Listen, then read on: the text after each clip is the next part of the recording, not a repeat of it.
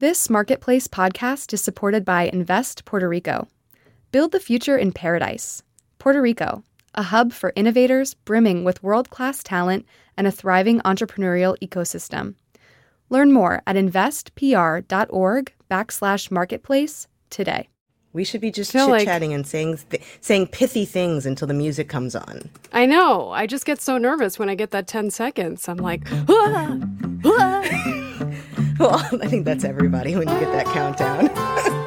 Hello, everyone. I am Kimberly Adams. Welcome back to Make Me Smart, where we make today make sense. It's Friday, June the 23rd. Kai is out today, but joining me is the Marketplace's Megan McCarty-Carino. Welcome back, Always Megan. Elegant. Yeah, no, it's always fun to join you guys for Economics on Tap on Friday. Good to be here. Thanks for having me.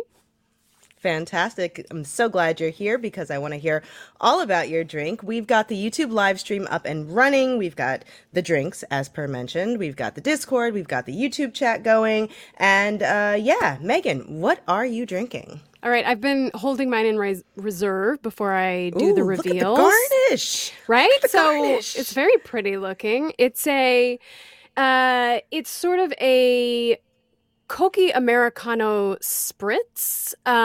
It's kind of on the, I was looking for a spritz type aperitif drink, kind of a low alcohol situation. I thought would be probably in my best interest for today. It's kind of like a white Negroni, the basics of a white Negroni, but without the gin and with spritzer and some lemon twist. Yeah. It's very refreshing. That's so pretty. Hold it up a little bit higher. It's lovely. You did a great job. Thank you. Thank you. I love that you brought the cocktail game today when I brought wine. No, but I knew I had to come strong. Yeah.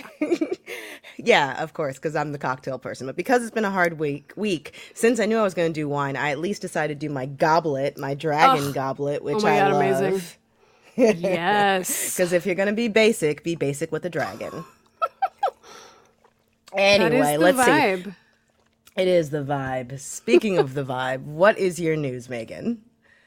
All right. So I was taking a look at this demographic nugget that circulated late yesterday. And that is that the median age in the United States, not a surprise, has reached a record high. Median age is now 38.9 years. So, Kimberly, you and I are like right in there. We're both older. Oh, we're wait, like maybe slightly... not you. No. I'm older than you. We're slightly older than average, but we're pretty, we're pretty medium, right in there. I guess. Yeah, we're right in there. So we really are basic. We're like default, like definition average. Yeah, I guess. Yeah. All right. But, I'll sit with that for a minute. Yeah. Go ahead. So, of course, this is not a surprise to anyone who studies demographics. We have been knowing that the baby boomer generation, which was quite large, as it ages, kind of shifts the demographics in that direction. But it's kind of moved more quickly than I think, people had anticipated because of some other factors that have been going on. So in 2000, the median age was 35. In 1980, the median age was 30. So we're moving fast. The median age is moving up at quite a pace.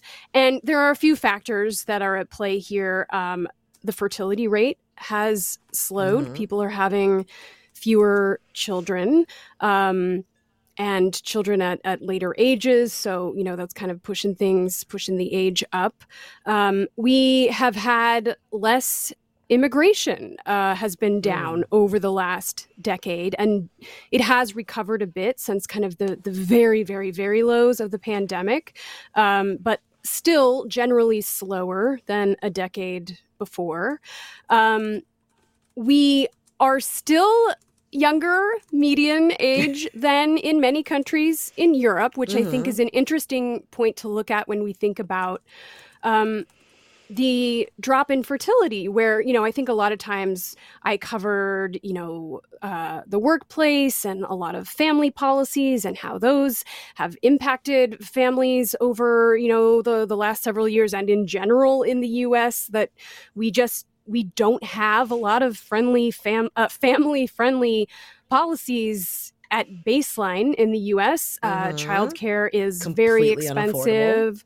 Like rent and housing is very, very expensive. So we have a lot of people putting off having children for a long time, putting off milestones like getting married and these kinds of things.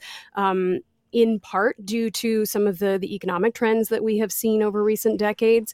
But the interesting thing when you look at Europe is that some of the countries that do have some of the more family supportive policies, countries in Scandinavia, also have older populations. So it's kind of not following that is like the one answer to the issue. And I mean, I bring this up because it has enormous implications for society, for the economy, the fact that the population is getting older.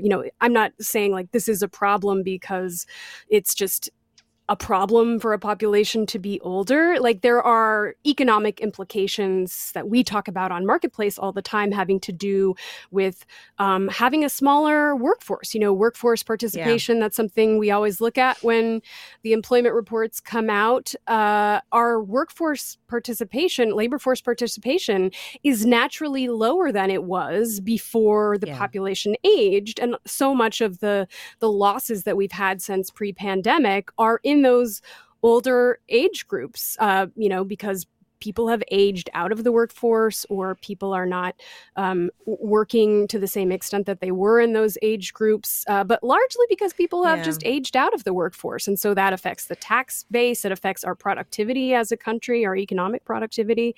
It's kind of a big deal.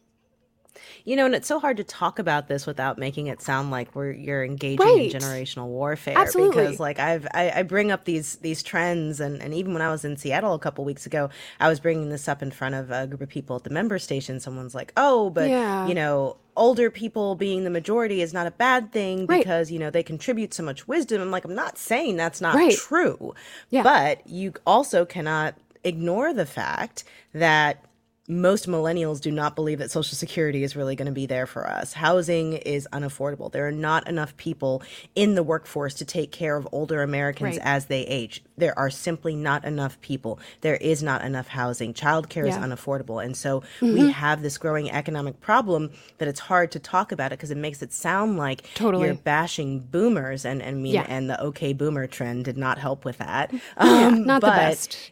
There are real economic trends that are at play that if we keep ignoring them and not talking about them, it's going to hit us like a tsunami, even though it kind of already is. Right. And I will point out, I said earlier that we are average, but we're not. As you said, we're the median. Deborah Feit pointed out, average is not median. Point taken. All right, what's your other news? Well, I just felt the need, because it's Friday and why not? We're having some drinks, to just bring up the fact that this week has felt like a cage match.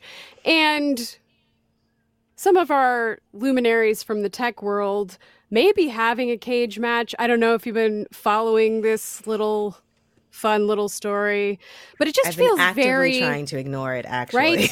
Right? I know. Because it just epitomizes, I feel like, the world that we live in. That the two, titans of social media have challenged each other. It's like Revenge of the Nerds with billions of dollars behind it. It's really dispiriting. It's just, so if you, on the off chance that you've been under a rock and are not familiar, Mark Zuckerberg and Elon Musk have challenged each other to a cage match, and it may or may not be happening in Vegas. I think it might actually happen, just given the facts on the ground here and the kind of level of maturity and the social media. I would think that after this week in particular, the sort of billionaires doing reckless things with their money would be less enticing. Right. But apparently not. So, I don't know. I got nothing to say. It's been a weird week. Hasn't it, though? All right. Okay. Well, mine is... Back to the news. Real news. Yes. Mine is very Washington based. Well, actually, no, it's not. It's nationwide based. So, Supreme Court news this week. The Supreme Court knocked down a challenge by Texas and Louisiana to Biden administration immigration rules. Basically, the Biden administration was doing what most presidential administrations do, which is to decide that since there were so many people crossing the border illegally, they were going to prioritize deporting people who were involved in terrorism, who were involved in other crimes, who were, just doing stuff that we really are worried about, and not necessarily focus on tracking down and deporting people who are just here, keeping their heads down, trying to work, make a living for their families, right? Texas and Louisiana said that the U.S. government basically shouldn't be able to make that decision. They should be going after everybody. And the Supreme Court said that Texas and Louisiana did not have the standing. If people want to look it up, there's a link in the show notes to Amy Howe's wonderful blog that always gets into this stuff. And this case is called United States versus Texas. And so I'm going to read from this. Texas and Louisiana went to federal court in Texas to challenge the policy. The U.S. District Judge agreed the policy violates federal law and vacated it nationwide. The Biden administration then came to the Supreme Court, which agreed to take up the case without waiting for the federal appeals court to weigh in, but left the ruling striking down the policy in place. Okay, so in the end, the justices reached only the first question, because there were two questions, whether Texas and Louisiana had standing to bring the lawsuit. And they said no for a bunch of reasons that I'll let y'all get into later. But what they didn't do was get into whether or not the policy was unconstitutional. Yeah. And we've been seeing a lot of this with the Supreme Court, where they're ruling on these very narrow things that make them not take up the rest of the case to kind of punt things back to Congress or punt things down the road for a later case where even if the court, and I'm talking about the supermajority of the court, even if the supermajority of the court would like to lean in a certain direction, they seem to be kind of waiting on cases that are rock solid that will allow them to rule in one direction or another. These cases that have standing problems, these cases that have technicalities, like you said, Megan, on the issues, they're just like, we're going to rule on the technicality and not deal with the rest of it. We are still waiting on the student loan case, which is also another question of standing and policy. And it'll be very interesting to see if they rule on the standing, whether or not these states, and I think it's 2 students who've filed these cases, whether the states and the students have standing versus whether the policy is a problem. So this is all very interesting, particularly from the nuances, because nerd, I'm interested. And so please read Amy Howe's work on this and pay attention to what's going on in the Supreme Court. It matters for all of us. Yeah. Very different feeling this summer in the rulings that we're talking about here compared to a year ago, where we did have this blockbuster reversal of precedent. And I wonder if the two are very broad. Related. That's a very good point. That's an excellent point, because you had a super broad ruling that they said was very narrow. Because if you looked at the what do you call them? The writings up on, there's too much wine, I can't even remember. When you look at the decision, they said that they were ruling on a very narrow basis, but it had wide-reaching effects. Here they're ruling on the technicalities to avoid these wide-reaching decisions. Yeah. All right, that's it for the news. We're going to take a quick break, and then when we come back, we're going to play a round of Half Full, Half Empty.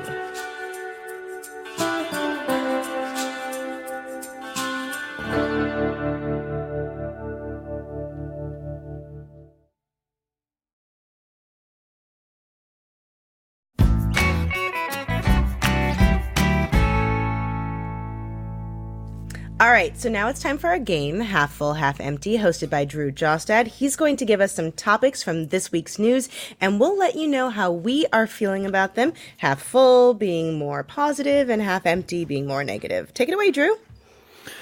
All right, from Carhartt beanies down to Timberland boots, are you half full or half empty on workwear becoming fashionable? Megan, what about you? I'm half full on the fashion, for sure. I like Carhartt products. I like to pick some up when I'm, shopping for my faucets and whatnot at Ace Hardware. But I don't know. Maybe there's some negatives for people who actually need to wear those clothing for their work in the form of, inflation with increased demand. So, I mean, I'm still going to stick with half full. Those are, hardy products. They're well-made products, and I think they should be fashionable. Yeah, and Cindy from Texas in the Discord was making the same point as you. As long as the workwear doesn't get more expensive. Right. Look, I'm all for people getting, like you said, clothes that last for a while from a sustainability perspective. So I'm going to go half full. This is Kristen Schwab's story from earlier this week. You should go back and listen to it. It was super fun. But this idea that sort of the hipsters are taking over these ideas. We've been doing this ever since Timberlands, became popular. And remember, never forget Beyonce in her Timberland heels that were so amazing. But look, office workers who had the opportunity to work remotely during the pandemic got to move into sweats and be comfy. Right. And I don't think people are ever going back. And since we still can't quite wear sweats to work, I think people are going to the next stage, Speak for yourself. Okay. I still live in Washington, D.C. I think L.A. is a different vibe. I can't really move. Yeah, I can't really move through D.C. Maybe fancy in sweats on the street. No. Yeah. No. Leggings, perhaps. We do the athleisure. No. Yeah. No. Washington still isn't there. But anyway, I'm half full. What's the next one, Drew? All right, this year's Wimbledon tennis tournament will feature AI-generated commentary and captions on its website and app. Are you half full or half empty? Oh, gosh. Half empty. I want the well-trained interpreters who are doing American Sign Language to be making their money and remaining in their jobs. But also, it's still so not necessarily accurate at this point that I don't trust it. Half empty. Yeah. I feel like I don't want to reveal too much here just because I cover AI so often, but because you're hosting Marketplace Tech. Half empty on this kind of use case. For many of the same reasons, like, is it better than what a human offers in any way other than like saving money? And is that what we're, every single equation is just going to boil down to? Like, there are things, why do we need AI to do that? Like, is it better in a way? I think is a question to always ask every time we're like, AI could do that, but like, is it actually better? And I think in many cases with large language models and, with generating commentary of these nature, it's often not better than what a highly skilled person would do, which I'm assuming...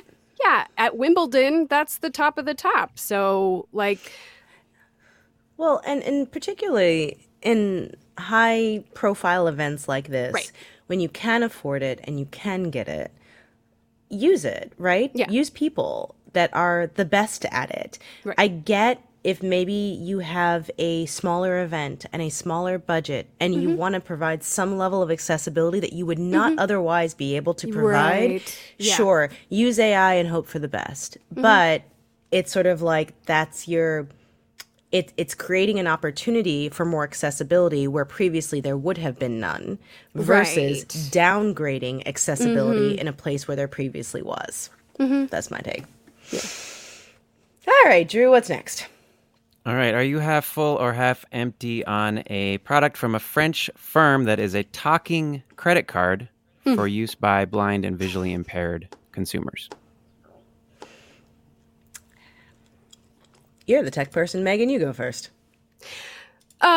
Yeah, I have to say, when I heard of this, which we ran a story on the show about this credit card in France. When I initially heard about it, it sounded like a privacy nightmare, right? I mean, a talking credit card that sort of reads out your transactions in public, but the the kind of reason for it and the problem that it solves is actually a good thing, I guess.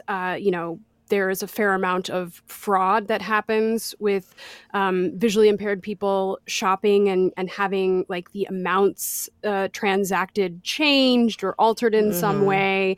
And so what the talking credit card can do is, provide some feedback to make sure that people are not getting ripped off. It is a little weird. I will give it that. But I'm going to say half full on this.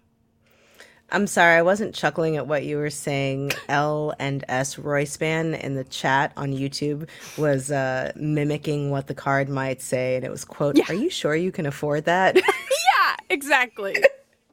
I mean, maybe that would definitely be a good thing for it to say to me. But it's like I saw a TikTok the other day where somebody was trying to order something on Amazon, and I guess that Amazon has integrated some sort of AI, and they were like, "People like you usually order a size up." And they were really upset. So rude. I am going to say half full on this accessibility feature for the visually impaired. I think what we've learned from most accessibility features in tech is that it tends to create opportunities that we didn't even expect. Like curb cuts for people who are physically disabled have made life a lot easier for parents with strollers or people who are elderly with mobility issues. So I'm going to go half full. All right, Drew, what's next? We got a poll on the last one? Yes, let's do the poll. All right, those of you who are watching us live on YouTube, which I hope everybody is because it's the best way to watch the show, you are going to have the opportunity to weigh in on our poll. So, Drew, take it away.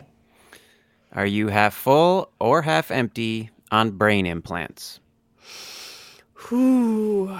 So we have to vamp for a minute. one. Megan, don't answer because we have to let people weigh in without our influence. So you've been covering this as well on tech. So do you want to talk about the issue generally?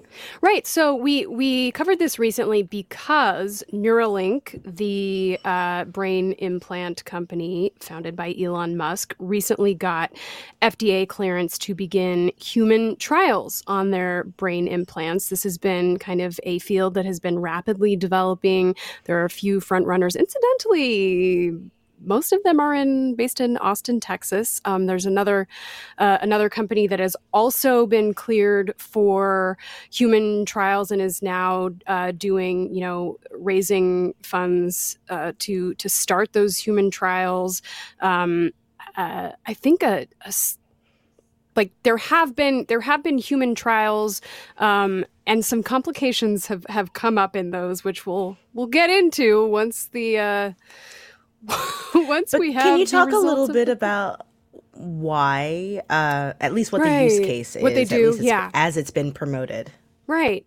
Well, the interesting thing is actually, like, Neuralink has proposed some different types of use cases, but the most intuitive one is that for people who have mobility issues, that it could read brain impulses and use that to control machines, or computers. And so very, very helpful for people with disabilities, that make it difficult to do things physically on a computer or, to operate prostheses and things like that you could actually do it with your brain impulse, with a brain implant that you could control those things.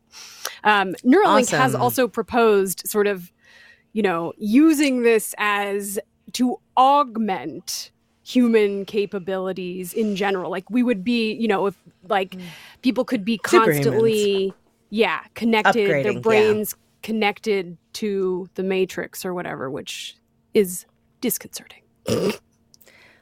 I mean, I was Look, I'm not gonna lie. When I saw that scene where they downloaded judo into Keanu Reeves' brain, I was like, that I would not say no to that. But anyway, no, Yeah. it wasn't judo. It was jujitsu. That's right. But anyway, all right. So let's close the poll. We've got 136 votes, which is not the best turnout, but I will take it. And let's see how we ended up. Drum roll, please.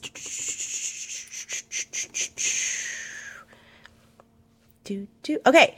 Half empty, 63%. Half full, Ooh. 36%. Wow. Man, our interesting. audience are Oh. skeptics. Everybody was telling me it was kung fu, not even jujitsu or judo. I know nothing about the Matrix, clearly. Thank you, everyone. I appreciate it. All right, so I'm going to go half empty on this because at this point I trust nothing that Elon Musk does. Well, I think that's the key point to me is that I think in the realm of, academic research or, maybe even. I'm sorry, I have to stop you, Megan. Somebody in the chat said if I had a brain implant, it would have remembered that for me about the Matrix.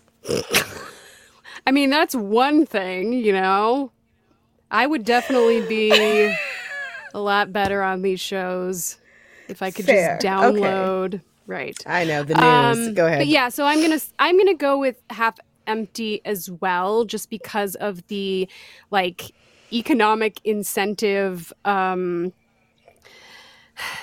complications that come with it becoming a giant for-profit business, and all of the complications that come about in the tech world with wanting to make things that don't have a lot of negative externalities. So I would say the track record has been poor on that front. So in the YouTube chat, JCCats411 asks a really good question. Ask the question of whether or not we'd be half full or half empty without Elon Musk. It raises a good point because we're on the way to this anyway.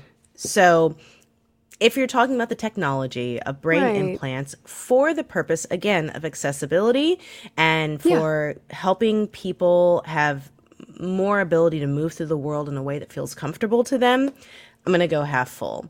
Yeah. In this particular environment, in this particular company, half empty. So, I mean, I guess the fact that Elon Musk is helming it and put, a lot of his money into it has sort of spurred the race. It has really spurred things along just in general in the industry. I think probably a lot of people would say has had a very galvanizing and positive effect on the industry, interest in it, investment in it in general, that will probably have a lot of positive effects in what we're talking about. So I guess we'll find out pretty soon. We will find out. All right. Thank you so much, Drew. That is it for us today. Kai and I will be back on Monday. Until then, as you know, we're switching up the show a little bit, trying out some new segments. So if you have an idea for a segment or something you'd like to see us do on the show, please let us know, even if it's a game or whatever. We're at 508 UB Smart and at makemesmart@marketplace.org. You gotta do the dance, Megan. What's the dance? They didn't tell me there was going to be a dance. I only brought a cocktail that wasn't big enough for dancing. Make Me Smart is produced by Courtney Berg-Seeker. Today's episode was engineered by Charlton Thorpe. Drew Jostad wrote the theme music for our Friday game, and our intern is Nilafar Shabandi. The team behind our Friday game is Emily McCune and Antoinette Brock. And Marissa Cabrera is our senior producer. Bridget Bodner is the director of podcasts. And Francesca Levy is the executive director of digital and on demand. It's in the script this time, I swear.